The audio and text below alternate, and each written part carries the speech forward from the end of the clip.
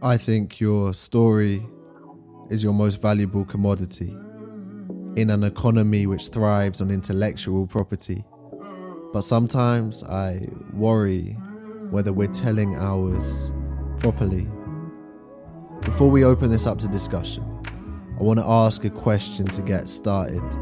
Have artists and stories become just a part of the market? Has creative expression become a means to merely reach targets?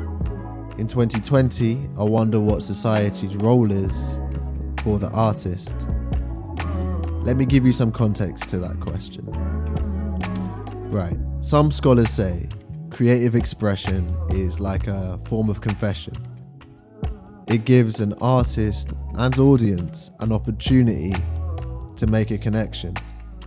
That's why expression sometimes feels like a therapy session. At least according to Heather Stuckey and Jeremy Noble, I think their perspectives are a sober reminder that in today's society we need to be kinder, especially nowadays, when reality feels pretty diluted. All the news ever shows is protests and shooters, and we interact with society from one side of a computer. I've noticed our stories are getting darker than ever.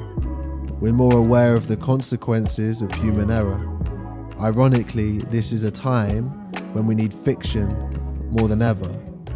At a time when Rishi and Boris want creatives to retrain, causing a frustration which is hard to restrain. A lot of us feel the same resentment as we did when we were asked to leave or remain.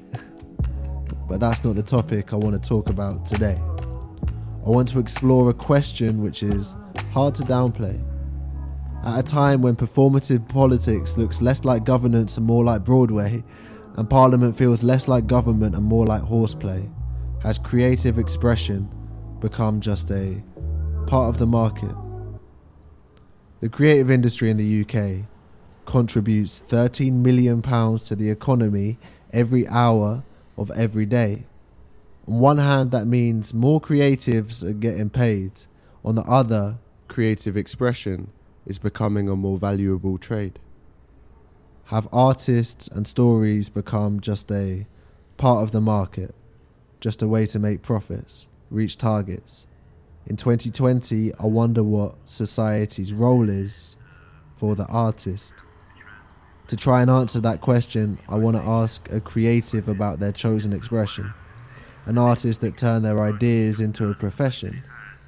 Everyone went online, and what's a big transition with online movements is visual arts, because we're dealing with visual platforms. So let's take Instagram, for example.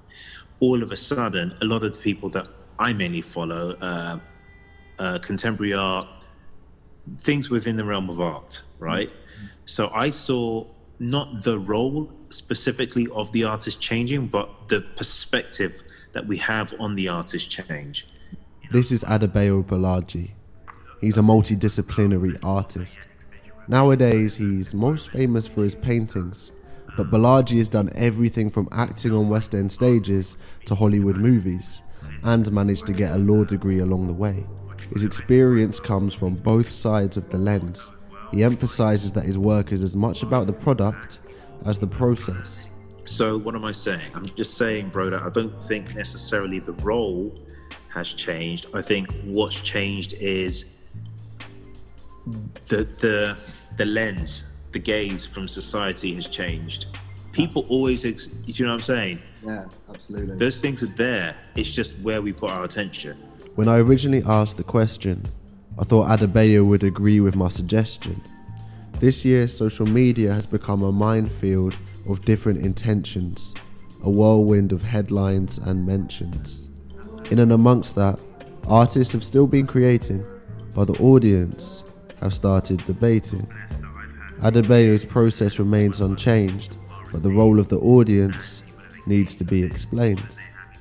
Creativity changes depending on its reception in the public sphere. Things that we choose to consume when we're feeling fear, or happiness, or confusion.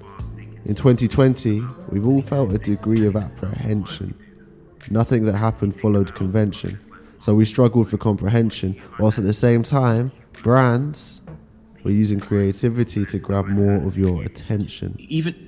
There's a book I'm reading called Thinking Fast, Thinking Slow, and it talks about we do things we don't even know why we do them.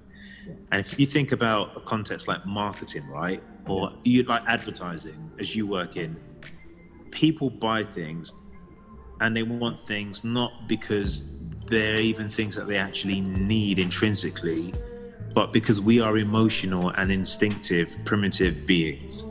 Here, Adebayo answers the second part of my question, whether artists are becoming an increasingly important part of the market. And without directly even asking, Adebayo's head jumps straight to marketing, which links back to my original argument. I think we're all playing a role without even knowing it, you know. Even in this interview, there's something that you've learned, and for good intentions, you've learned that by asking me questions in a particular way will give me space to answer you back in a particular way. You're not just mumbling. No. So where did you get that from? How do you know that? You know, what makes you speak at a particular pace? Everything is kind of like designed. There's a design in everything, and we either go, I fit that design, or I don't. So everything's by design, even an exploration of another person's mind. The role of the audience has changed a lot this year. We're questioning what we consume, the role models that we look up to, the origins of the work we have in our museums and galleries, whilst at the same time, many of our favourite creatives have completely lost their salaries. COVID-19 is a global pandemic, but we've only had a local experience of it. That's why we use visual platforms more often, and we use them more like a window, sometimes for escapism, sometimes for info. But at the same time, the increased time we spend online means the art we share and like might have commercial intentions inside. These are some of the questions I want to explore. To be honest, I have no idea what I'm talking about. But I want to learn by asking, rather than just having a point of view. And if this is something that's interesting to you, well, welcome to my podcast.